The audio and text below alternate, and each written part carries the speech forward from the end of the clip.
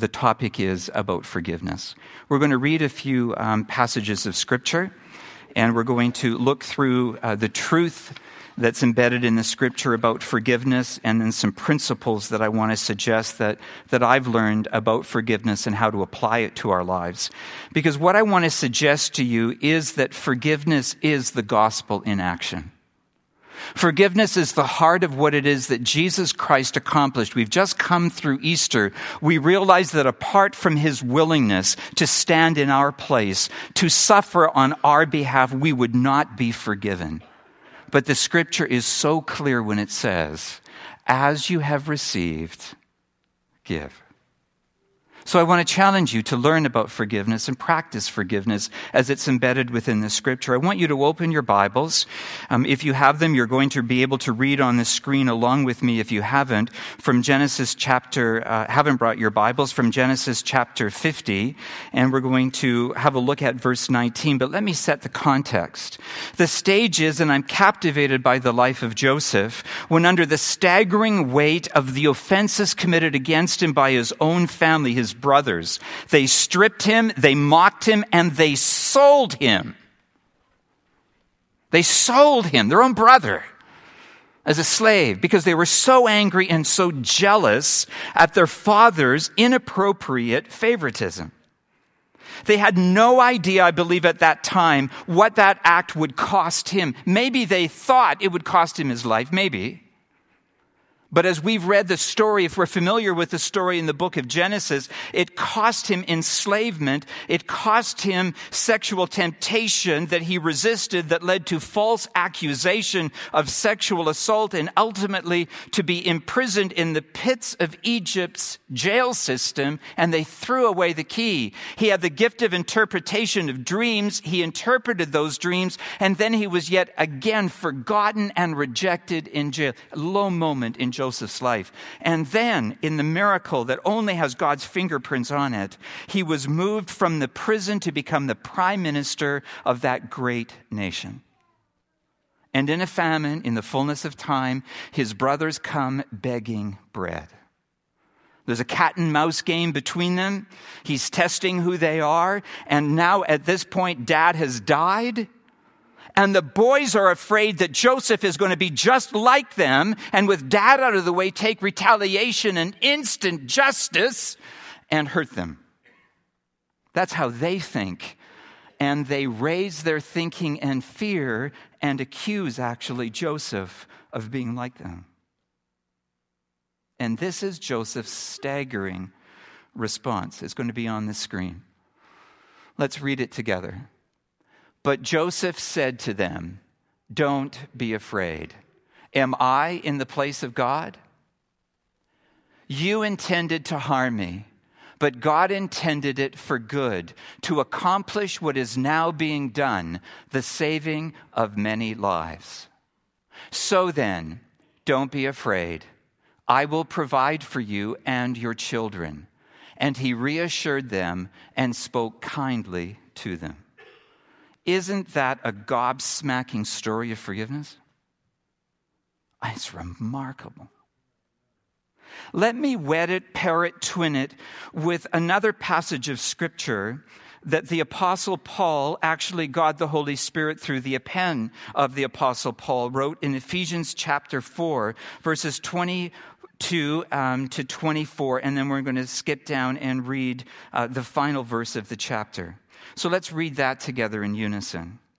That in reference to your former manner of life, read that with me, that in reference to your former manner of life, you lay aside the old self, which is being corrupted in accordance with the lusts of deceit, and that you be renewed in the spirit of your mind, and put on the new self, which in the likeness of God has been created in righteousness and holiness of the truth.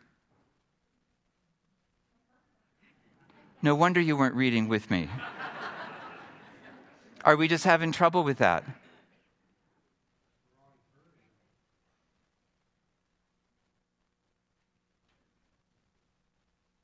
Oh, that's the verse I want. Let's read this together. And be kind and compassionate to one another, forgiving each other, just as in Christ God forgave you. Do you see that? He's saying now that you have a changed mind and now that you've got some changed behavior going on, you need to practice the gospel in another way, because this is the deal. When you're putting off the old way and you're putting on the new way, everybody's sort of in between, putting on, putting off. And guess what happens when half-formed Christians, half-dressed Christians practicing their faith are mingling and connecting in the church? You're going to have what? Collisions. You're going to have problems. You're going to have mistakes. You're going to have failures. You're going to have oops. How do you deal with oops in the church? You forgive. Just the way Jesus forgave your mile-high pile of sin, you forgive your piles accrued as offenses against you. That's remarkable, isn't it? That the practice of the gospel equates with forgiveness. Now, here's what I want to say to you. The world thinks, and our history and current news at 6 o'clock reinforces, that religion is the tool of retaliation. If you doubt that, watch 6 o'clock and see what ISIS is up to. And if you're really brave, go down to Timmy's, have a cup of coffee, and turn to a person that you don't know and ask them this question. Tell me, what do you think about Baptists? Make sure you're wearing the hide of a rhinoceros. Because if you ask a person to tell you the truth, they're just likely to tell you. Because probably what they equate our title and history with is, oh, you hate gays, don't you? Oh, you're really opposed to this, aren't you? I want to suggest to you that more people within the world identify religion, if we use that term, and of which we are a part as we worship God, more negatively than positively. We have a lot of living down to do, but let me tell you, when you live out the gospel of Jesus Christ and you practice forgiveness, it will gobsmack the world and they'll go, what? You as a community know how to get over that? You know how to forgive each other. You don't have to be factious. You don't have to be splintered. You don't have to run away. You know how to build community when you've been offended. What is that all about? And we'll say, oh, I'm glad you asked. Let me tell you about Jesus, because what he did for me gives me the power to do for others, and let me share you how it can work for you. Forgiveness is amazing. It is amazing because it is the means whereby we within the church can restore the equilibrium, try and say that fast 3 times, in the church when we're out of balance in offense. If these were the only 2 places in the scripture in which we read about forgiveness, they would be enough to require us to know and follow the teaching. But forgiveness runs like a gold thread through the scripture, parallel to the red thread that goes through the scripture. The red is redemption and the gold is forgiveness. Because it's by grace we're forgiven, right? Forgiveness is what we receive in Christ because he died for us. The message of forgiveness, the practice of the gospel within the church as God's people means we understand and practice the truth of what we've received. And it says within the gospel, by this all men will know that you are my disciples. John 13:35. If you love each other, in other words, it's conditioned. If you really do this for one another, it will be the means of witness within the world. Now look, this is what we do with love. We make it equate to nice. And we equate it with being, lovely, kind, considerate, nice. Apple pie's at the door. No, I'm not opposed to apple pie. If you have one, I'd gladly receive it. But let me tell you what love really means. It means when you were wounded and offended and hurt, you choose to do the tough, difficult work of forgiveness. Oh, how he loves you and me. We get that. We sing that. But it doesn't mean because we're comfortable. It means because we're redeemed. right? We need to practice what we hold in heart. And Paul agrees with, Jesus states it, and the passage that Pastor Paul read means that Jesus takes this seriously from Matthew chapter 6. At the end of teaching the Lord's Prayer on the Sermon of the Mount, he says, if you don't do this, you're saying to God, don't do it for me. Now, he's not saying you earn your salvation. It would be easy if it was the only passage we read to leap to that conclusion. I've got to forgive, and if I don't forgive, then God is going to forgive me, and it sounds conditional. But what he's really saying is, if you don't know how to forgive, it means you don't get it. Because when you get it, you can't help but give it. So I got to tell you, the way that we forgive is when we see Jesus. When we look at Jesus. When we see his death. And we go, all of that for me. I can release that for you. Within the principles of forgiveness, here's where it gets tough. A quote from C.S. Lewis, and he says it so well. Everyone thinks forgiveness is a lovely idea until he has something to forgive. What that really means is I'm far more interested in receiving it than giving it. I'm far more interested in having someone forgive me than doing the hard work of forgiveness. I'm so grateful that God has forgiven me. What is that I have to do for someone else? Oh, Lord, surely you wouldn't expect of that if you really knew. And the Lord just looks at us and we get it.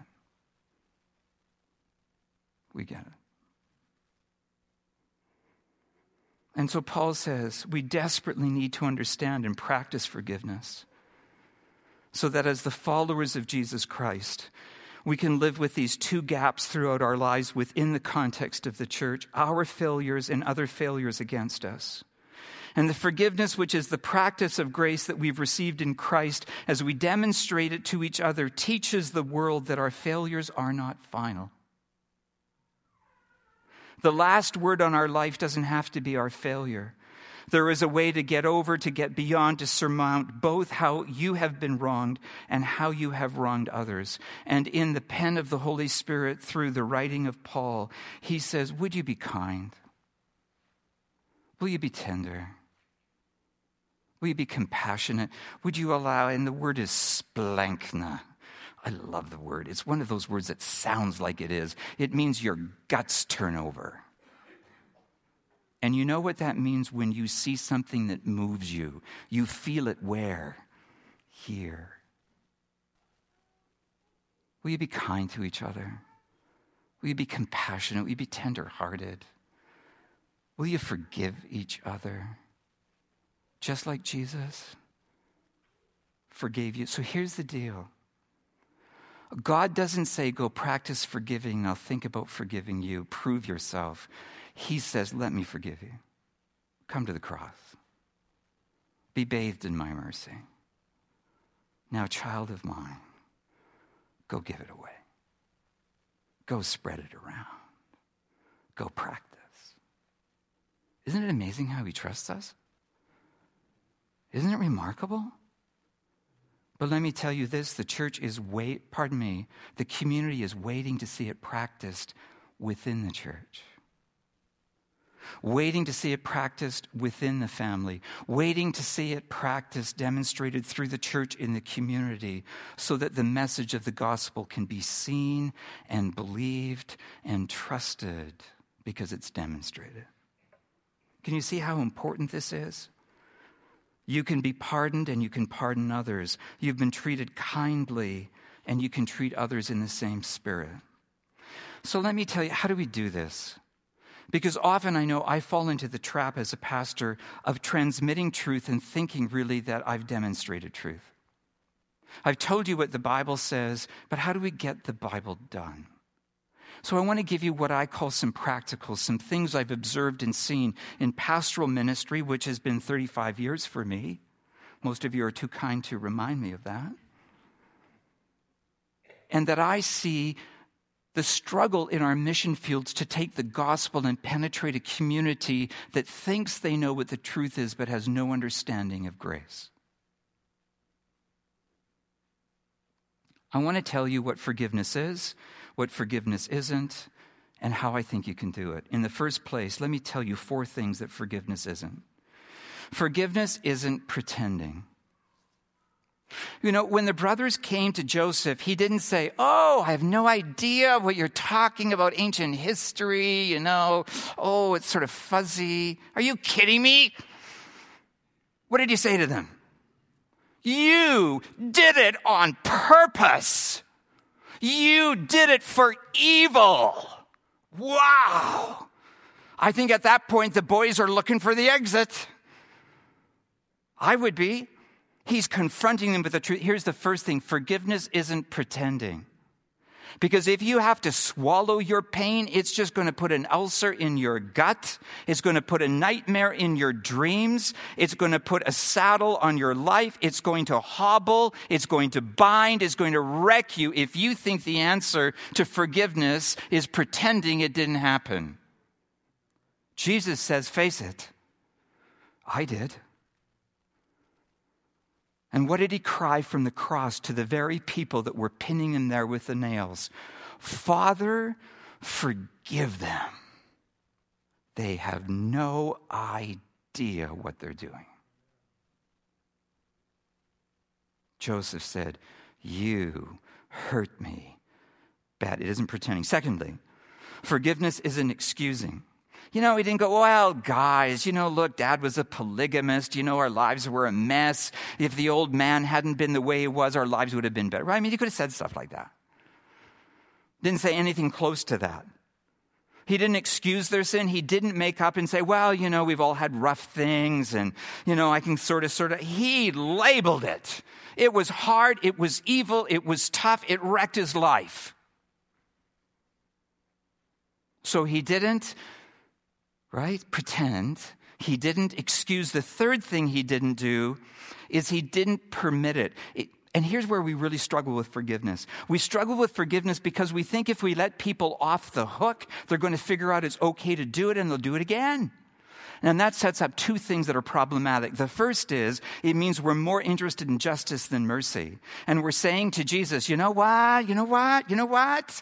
That guy really doesn't deserve it because he's hurt me bad and he's going to keep hurting me bad. And if I don't deal with it. And Jesus said, "I'll tell you what, here's the deal. You release him, he'll be on my hook. Why don't you let me hold that? Why don't you let me be God in his life and you stop being God, the Holy Spirit?" Deal? I mean, that's big confrontation, isn't it? But when it's something that has hurt us and it's really bad, we want to step into God's role. Why? Because we got hurt bad. And we got trust issues and we got pain issues.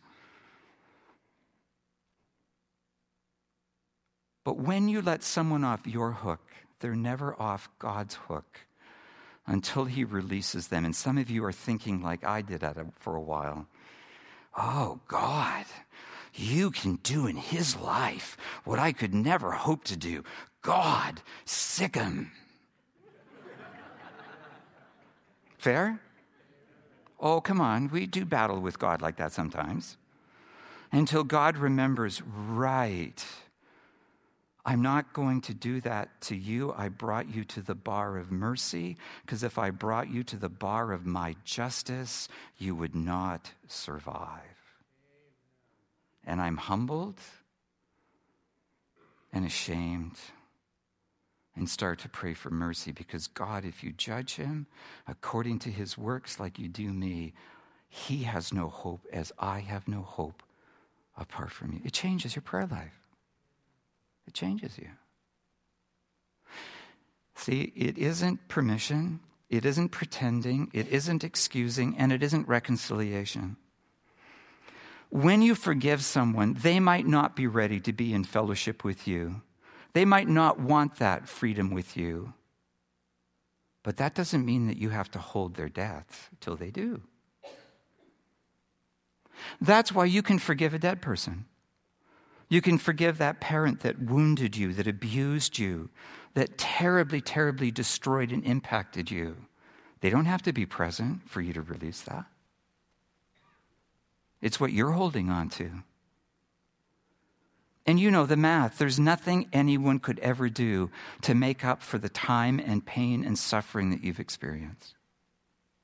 What happens to you when you forgive is you let go of claiming the debt. And as you release this, guess who's free from holding the rope? We are. We're free. Think about that. Let me tell you a few things that I believe forgiveness is. In the first place, forgiveness is always suffering. You absorb the cost. When you excuse a debt, no, you don't. When you cut the debt, when you release the debt, when you forgive the debt, you suffer. You say, okay, I'm going to absorb that. Whoa, that was painful. But you know what? You've already suffered, haven't you? You've already been in pain, aren't you? You've already calculated the weight, haven't you? Forgiveness is about suffering. He who knew no sin became sin for us that we might become the righteousness of God in him. How did it happen? He suffered for us. When we forgive, we join him. We join suffering. We say there is no other way to release, but that I acknowledge this. The second thing is there's an expense to it. It costs you something. You release the debt without condition. You're not saying, okay, I'm going to release this, but one day, I'd really like you to make that up for me. No, you're saying no compensation, no debt, it's canceled, paid in full, it's out, it's gone. Ripped up the sheet. It's suffering, it's expensive, and what it means is that forgiveness is pardon. Forgiveness is a fabulous word in the New Testament. It comes in other forms and usage in the Greek language. It means to cut. It means to loose or release. It means to free. It means to pardon. It means to divorce and separate. So if you package all of that together in forgiveness, you get a little bit of a picture of what it means to forgive. You let go. And then you don't chase the trail, do you? Because the fourth thing that forgiveness means is that it's a journey towards forgetfulness. Because this is what I've learned in forgiveness and in its practice. That after I've released something that has torn me up inside, an offense that I need to calculate, and I'm going to give you a couple of steps, what I discover in forgetfulness is that I sometimes get flashbacks. I sometimes go and revisit the pain that I've decided and calculated to release. And I've discovered that there are two sources of that. Sometimes it is God the Holy Spirit that brings me back to that. And I recalculate and I go, oh, you know what? I thought it cost me this much. But now as I journey forward, it cost me this much. God, I need to recalibrate that and I need to consider that and release it. I hadn't thought about this. I'm letting it go. And sometimes it's our cunning enemy. Comes along in the middle of the night, rings that little bell like Pavlov for his dog, and we're conditioned. We listen to that, we celebrate, and we go, oh, I want justice. And he's coming to trap us. And we drop to our knees, whether it be by our bed or figuratively in our hearts, and we say, Lord Jesus, I remember releasing all of that because you released all of mine. You've pardoned me, you've forgiven me, you've cleansed me. I'm free. And you roll over, and if that's the enemy, he's going to let you go to sleep because he doesn't want you talking to Jesus. Right? He'll stop. So what I'm saying is it doesn't matter the source. It's either God awakening you so that you can recalibrate and free, or it's the enemy tempting you, but the answer is to always go to Jesus. And if you do, it's yours. Forgiveness, you see, I want to say offenses come in categories. A lot of the things that happen as we're growing up in the church and developing and forming within the church are what I would call nickel dime, quarters, loonies, and toonies, right? They're small change. But you know what happens when you have a pocket full of small change? It rattles, you feel it, you know it, and everyone around you knows you're packing it. Right? But in the category, small category of those issues, those offenses, they're real. And what I'm saying to you as you practice them, they're not that expensive. You don't suffer that deeply. As you calculate and consider them, what you need to do is just get over them, get beyond them, get through them. You can hold on to them if you want. You know what? That guy for the third Sunday in a row walked by me and didn't stop to talk to me. Oh, get over it. Really, get over it. Really, nudge the guy beside you and say, get over it. Do you know what I'm saying? When we make and here's the issue. No, I'm not mocking it. I am trying to categorize it. I'm not mocking it. But here's the problem we have with offenses. We feel the ones committed against us way more deeply than we feel the ones we've committed against other people. You know why? Because I'm not in your skin and I don't know how you feel, but I know how I feel. And when I rehearse that, hang on to it, because here's the deal. When I have one of those kinds of things going on in my head, and I'm arguing myself as if I was a lawyer before the bar of heaven about how good I am and how bad they are, I never lose one of those arguments. And what I do is minimize how I've offended you and maximize how you've offended me. And the means of getting over that is to release as you've been released. There's a second category, and they're big ones. They're the categories where someone has given you their word and they've broken it, where someone's committed to you in partnership, whether it's marriage or business, and they've reneged. It's been an issue that has changed in some way the measure and course of your life. A position has been lost. A future is now no longer in your grasp. It's a really big deal. You need to calculate those. You need to spend time on that. They're large failures that cost us deeply. As a younger pastor, I had a woman that came into my office. She had been abandoned by her husband who ran away with another woman, and she was looking at a very difficult future with 3 little kids and very little that she had as a resource to be able to begin to care for them. She walked into my office, and she began to talk with me about her experience. And then she blew me out of the water when she said, Pastor, I'm going to forgive him because I'm tired of thinking of the pain. I've got a reality to live with. And Pastor, here's what I want to say. I don't want the way he treated me to form my treatment of him or anyone else. I went, wow. That was a sacred moment. Because Jesus has forgiven me. And we worked that through in prayers of forgiveness. I watched her obtain freedom and begin the journey of forgetfulness as she rebuilt her life in the confidence of Jesus. Wow. Wow. You see, in the first category, it's sort of like when Peter came to Jesus. And somebody had ticked him off, I'm assuming, because he said to Jesus, how many times do I need to forgive my brother? And the current teaching of the Pharisees was 3 strikes and you're out. He can offend you once, let it go. Offend you twice, let it go. Offend you 3 times, you can cut him off. And Peter, anticipating that Jesus had a higher bar, said to him, Lord, let's pick a perfect number. How about 7 times I forgive my brother? Do you remember Jesus' answer to him? 70 times 7, 490. What was the point? Not that you run out after church, go down to, a stationery store and buy a Hilroy Duotang and start recording all the offenses. No, not the point. The point is countless.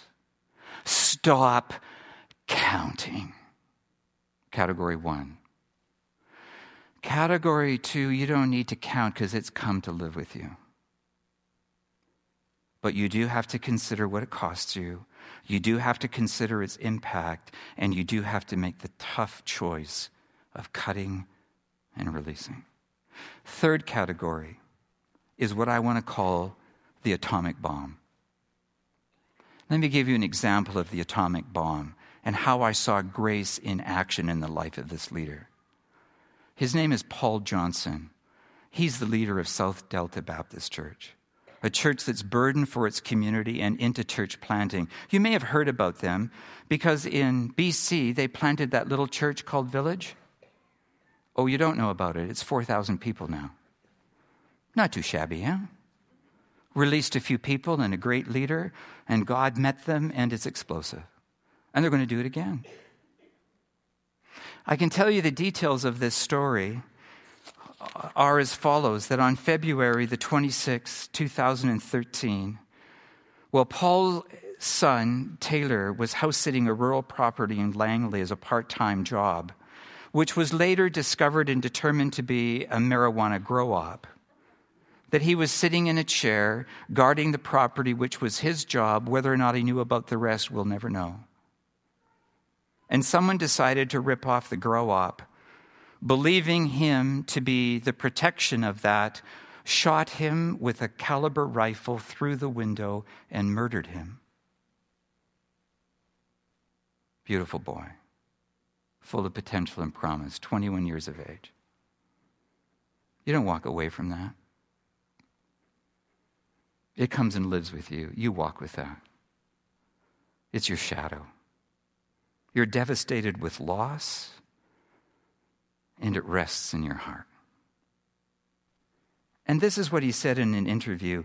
We can't carry around bitterness or hatred. That would just destroy our family, says Paul. Our 6-year-old son, raised in Paul's family, summed it up this way. Mom, I'm praying for the bad guys because they need Jesus. Paul stated, we hope these men find Jesus through this event. And if we are called to be a part of that process, we'll be open to that. Let me tell you how open he was. He forgave that man because that man could never make it up to him. He could never restore the jewel of their lives called Taylor.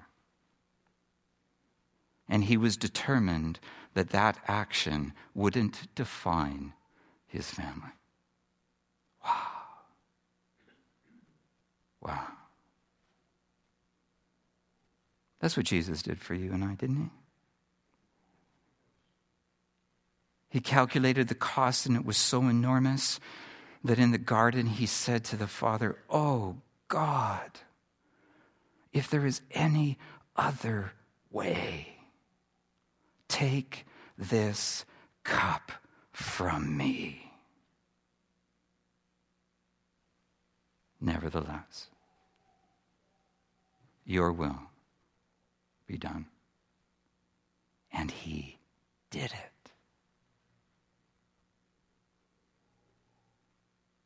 So how do you do it? How do we do it? Let me suggest some steps. Number 1, determine to do it. The hardest part of an action is the first choice to get it done. Decide to forgive. Decide to practice it. Make a calculated choice. And before God, sit down with pen and paper and say, Father, bring to mind any of those things that I have not forgiven, I have not surrendered, I have not released. Would you remind me? And start writing. And then when your list is full, start a prayer. Father, I forgive, and fill in the blank with the name. For, and stay with it until your list is all crossed off.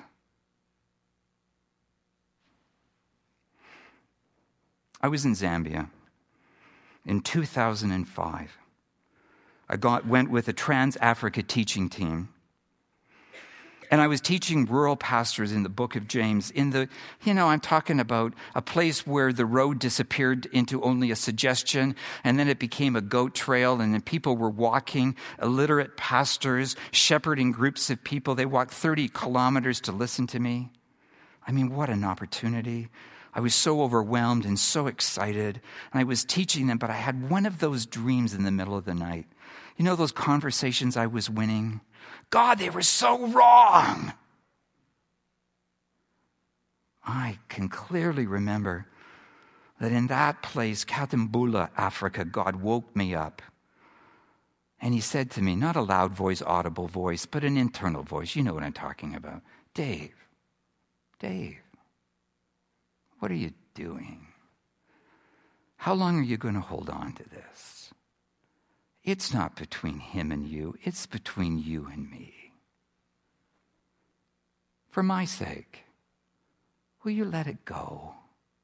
I started to cry. My eyes just leaked because my heart was broken. He took me to the woodshed. He didn't lay a licking on me. He just reminded me of grace. All you've received, all you're doing, can't you let it go? So I did. And I went to sleep. And I woke up free. I want you to have that. But I don't want you to miss the important part. That Jesus doesn't say, forgive so that I can forgive you. He's saying to you, I've forgiven you so you can forgive. See the difference? If you reverse those two, you are running like a hamster on a treadmill, hoping that if you get that circle going fast enough, God will pay attention and forgive you. All the while he's forgiven you, saying, I hope I get your attention. So that if you receive my grace, you'll have grace to give. And you can journey to forgetfulness so that it no longer occupies your heart or chains you in bitterness or destroys your witness. Friends, your community so wants to see you practice forgiveness so they can be attracted to the gospel that we treasure. They need to see it demonstrated.